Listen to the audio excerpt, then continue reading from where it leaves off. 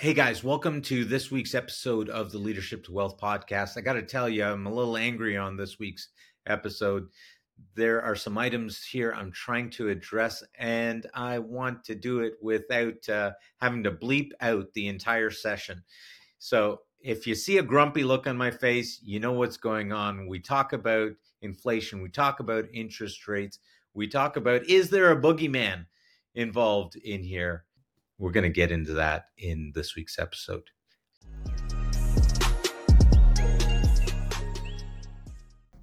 Canadians are living on the most borrowed money than people in all other G7 nations, mostly because of our big mortgages. And Canada's Housing Authority is warning about how exposed that makes us and the economy should anything go wrong. Let's bring in Jeannie Lee. So, Jeannie, how much debt are we juggling? Well, Hannah, we already had the distinction of owing as much money, actually more money, than the entire value of Canada's GDP, gross domestic product, Canada's economy. It was 107% of GDP a couple of years ago. And if you look at other G7 nations, they've actually been cutting back on the amount of debt that they have. But what we can say is that within the G7, Canada is the top borrower. And in terms of what drives a lot of that borrowing, it's simply mortgages. 75% of the amount of money that we borrow is to finance your home or maybe a secondary property, an investment property. All of that type of ownership is on the rise.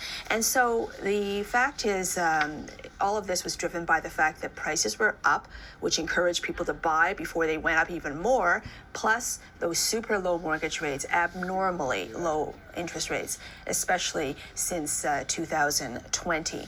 And that, of course, combined to make for higher mortgages. And people were able to afford that when rates were very low. But now that they aren't, after those 8 rate hikes in a row, there's a lot more trouble being able to handle those monthly payments. But we also know that the Bank of Canada, the government of Canada, has pretty much instructed the banks to go easy on people who are on the edge, who can't afford those monthly payments if rates were to go up, but instead maybe stretch out their mortgages, extend those amortizations so that they go for years, if not decades longer. So basically, we're borrowing more and we're going to have to pay for it longer, is the bottom line here. Two things we want to take note of right off the top. First of all, she mentioned that mortgage debt is 75% of Canadian debt load. 25% is non-mortgage debt. So that's a pretty large chunk right there alone, especially since the non-mortgage debt is usually at a much higher interest rate level. What you're going to see is on that 25%, by and large, it will be triple, if not quadruple, the amount of people's mortgage debt. So that 25% is a very large sum and a very large monthly debt load that people have to carry. So that's important. Instead of talking about 7% interest rate or 6% interest rate, you're talking about interest rates 20, 25, 30, 35%. I've even seen 40% interest rates on that portion, that 25%.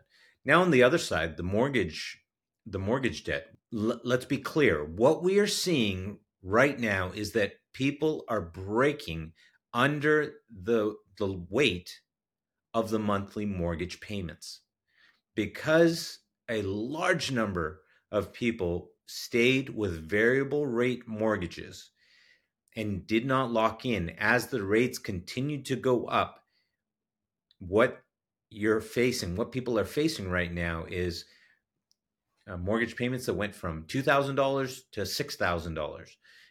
I just saw a person whose monthly mortgage payment is over $12,000.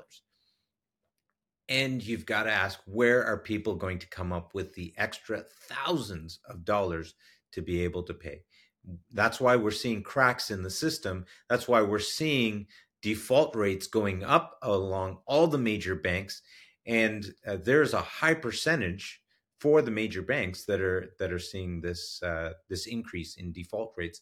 Now, what are they doing? This is the other part of what she mentioned, which is extending amortization.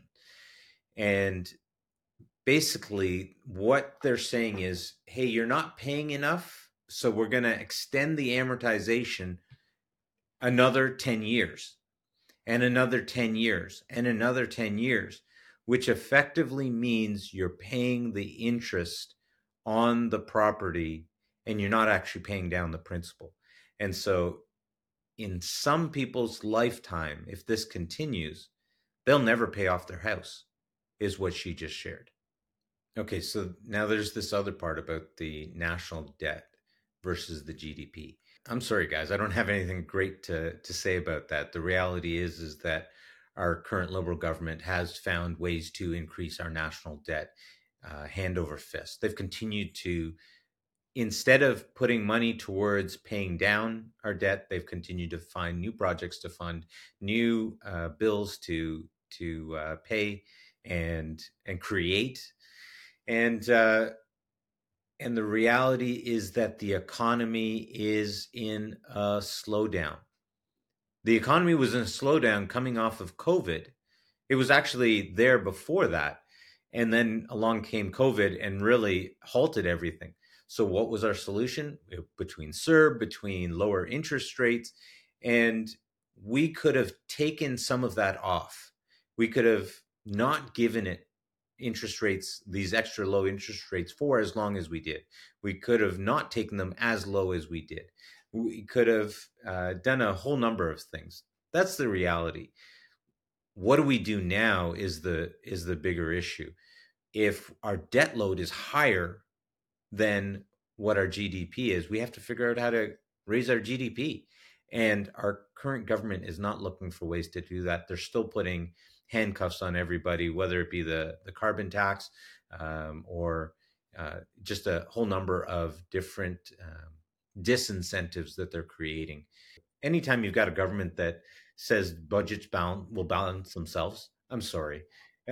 I know that they may be trying to help out with regards to the environment, but at the cost of people's life savings, at the cost of their livelihood. People are opting to do voluntary suicide these days. That makes absolutely no sense. And they're doing that because they can't figure out how to make ends meet. And unfortunately, it comes at the cost of everyday Canadians. And some people are continuing to support this current government because they voted for them. And unfortunately, I think Canadians need to take a look at what this government's doing, what their plan is. And the reality is it's not a realistic economic driver. They have no solutions to actually drive the economy other than use your money that you've saved and redistribute it to the people who haven't saved it. Flat out, that's their plan. Today we maintained our policy interest rate at 5%. We've had 10 rate hikes in the last 18 months. And yes, at least the announcement today is that the key interest rate will hold steady. It's not going up, but it's not going down. And yet, all the indicators the Bank of Canada tells us they're watching in order to drop rates are there. So we are already seeing more evidence that tighter monetary policy is reducing price pressures for many goods and services. So what's going on? So there's one thing I have to explain, and I promise that if you understand this one thing, you will understand like 80% of what this story is about. So with inflation and interest rates, the reason we have such high interest rates is because there's too much money chasing too few goods. That's why prices go up. Too many people can afford beef. There's not enough beef to go around, so they increase the price. The main way the Bank of Canada tries to tackle that problem of not just, beef prices, but all prices going up, is by increasing interest rates. We pay more on our mortgages and car loans. we have less money for beef and everything, and prices go down. We all breathe a sigh of relief. And all those interest rate hikes we've tolerated over the last year and a half, they've been working. The economy has slowed, and the data suggests that demand and supply are now approaching balance. They've been cooling the economy. That's what the Bank of Canada needs to see to lower rates. A steady rate is what you want. We should not see interest rates below 4%. It's not a viable business model for our country. If you make interest rates too low, if the cost of borrowing is too cheap, then there's no incentive to build something, if that makes sense. It's a whole lot cheaper, and it makes more sense to just borrow, and we'll borrow into infinity. And so 4%, 5% is really where interest rates should be. I mean, if you want the housing prices to balance out, you need to have a stable interest rate. And if there is some sort of seismic economic event, you want to have the room to be able to lower interest rates to spur on your society, your community. And so you want to be able to have interest rates at a level that you can go down if need be, you can go up and if need be, but you want them to really stay stable at a place where people have to think twice before they borrow certain sizes, lump sums of money. All of a sudden, people won't be borrowing millions of dollars to purchase homes, and they'll think twice. Maybe they'll borrow 700,000, 600,000, 500,000, 400,000, and thereby putting downward pressure on those properties and house prices in general. You want to see a smooth line, not this mountain peak that we just watched over the last couple of years. If we get inflation down to 2%, that what we're saying is that our money system is basically inflating by 2%. It's a relatively low number that can be extrapolated over time, meaning the value of your dollar and my dollar, it goes down in value at a slower rate. When inflation goes up, what we're seeing is the value of our dollar dropping. That's why things are more expensive. So what we're really seeing is the value of our dollar. All of a sudden, when the price of something is $19 and it used to be $7, that item didn't actually cost more. It's just the number of dollars needed is increased because the value of each of our dollars has gone down. And once we get to this magical 2%, it's just a number that we've chosen for inflation. We found some sort of a balance there. Economists have found some sort of a balance there. Once you find that balance, you can't then lower interest rates again because it'll take it back out of balance. And people will, again, you're incentivizing people to borrow, you and I to borrow. And typically who borrows first is going to be business owners and entrepreneurs, because they're able to quickly take that and turn that into a money-making machine. Because instead of borrowing it at 4%, and now they're borrowing it at 2%, they know that they can make an 8% return or a 10% return very easily. So it allows them to make a larger profit margin. So it's worth it in business or entrepreneurship to borrow money. Now, for homeowners, it incentivizes them to buy larger or bigger, more expensive properties. And unfortunately, those properties aren't always more expensive because of the value proposition, but rather because of the devaluing of the dollar. So you don't want to have that up and down seesaw motion. Okay, is there a connection between what do we see between the 2008 financial crisis versus what we're dealing with right now? For starters, no one is considering this a financial crisis. And most people are considering this, oh, we're just going through some rough times. They won't call it anything until we get further down the road. In 2008, the US went through what they call the Great Financial Crisis, which was an implosion. There was a loss of value that was crushing the entire economy and was crushing the housing market, where basically in the US, you're able to walk away from your home. You can drop the keys and walk away. And so people that had these mortgages were just dropping their keys because it was way too much and just leaving, and off they were going. And you were seeing the prices of these homes getting cut in half. That is not happening here in Canada. For starters, because you cannot drop your keys. Here in Canada, Canadians have to give personal guarantees on real estate, which means you cannot walk away. You still owe that debt. You still owe whatever is outstanding. You can try walking away, but you'll still owe the debt after they take the property and sell it.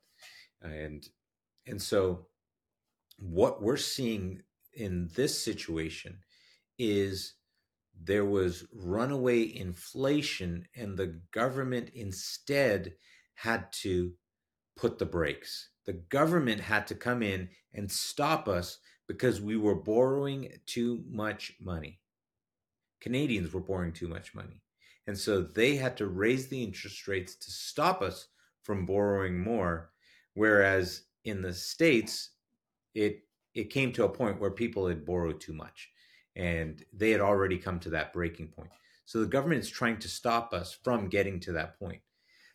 Now, in that process, what has it changed between our American counterparts and Canadians is that Americans were able to walk away from that debt, whereas Canadians are going to have to own that debt for many decades to come.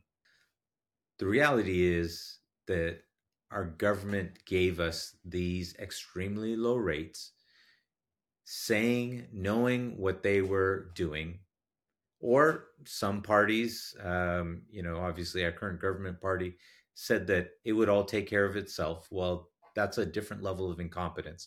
So when you have these two factors come together, you want a boogeyman? There you go.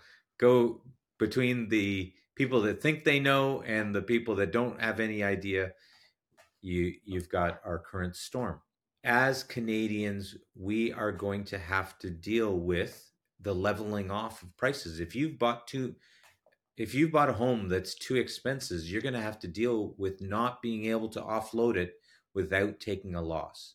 And we're going to see in 2024, we're going to see people having to take losses with the properties that they bought.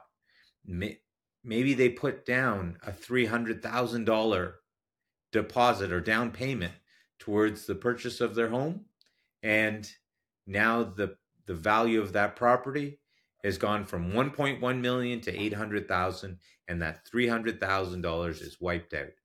But just to get away from that debt load, to get away from that monthly payment, they will have to go ahead and sell and maybe move back into an apartment. What does that mean? It means that now they can afford maybe a nicer apartment. They can afford to pay more for those things. And that, of course, puts pressure on tenants, because now you've got more people vying for those same rental units and people willing to pay more.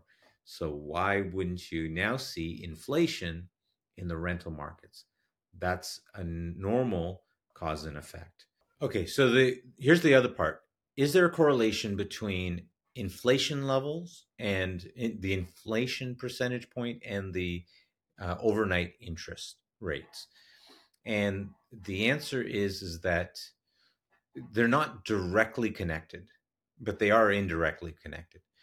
The lower our interest rate, our lending rates, the lower that is, the higher inflation, the inflation percentage is going to go. And it becomes exponential as you go further down. the connection between the two, interest rates and inflation rates. Interest rates are at a certain level, and as they come down, as your interest rate goes down, your inflation rate is going to go up, but it doesn't go up in the exact percentage. Instead, as your interest rates come down, your inflation rate is going to go up exponentially. That's why you can come down by 3 points from 4% down to 1%. And instead of seeing inflation go up by 3%, you're going to watch as inflation goes up by 9 or 10%. It might triple that amount. And it really is now keyed in by our adoption. How much money we start borrowing at those lower rates. If we don't borrow a lot, then that inflation rate stays steady. If we borrow a lot, then that's the problem. Now, here's the one other piece that's tied to that, and it's important to know. There's a difference between borrowing money and now creating value. So if businesses borrow money to be able to increase the GDP, to buy a farm, create more produce, if you start a mine and you're bringing out exports, if you're doing something that you can now make money and increases our GDP, then that is anti-inflationary. But if now, on the other hand, we're borrowing money and it's going into consumer debt, if it's just going into your house, if it's going into the cars, into boats, into clothes, into eating out, into these things, then those dollars are disappearing and there's no value added. And so as a result, we see inflation. But if you're instead taking that money, creating value, and instead bringing more dollars back in, then it creates an offset. And so that's the piece when you see interest rates versus our inflation rate. Let's take an idea. Let's say you had interest rates at 2% for builders. It would incentivize builders to go out and build properties. But if you had mortgages at, say, 4% or 5%, now that keeps a control on the people buying the properties. So you can incentivize one group and keep a lid on the other group. So you can have a lower interest rate, but you can't have a lower interest rate across the board, because as human beings, as our human nature is, why would we work for something when we can just borrow it?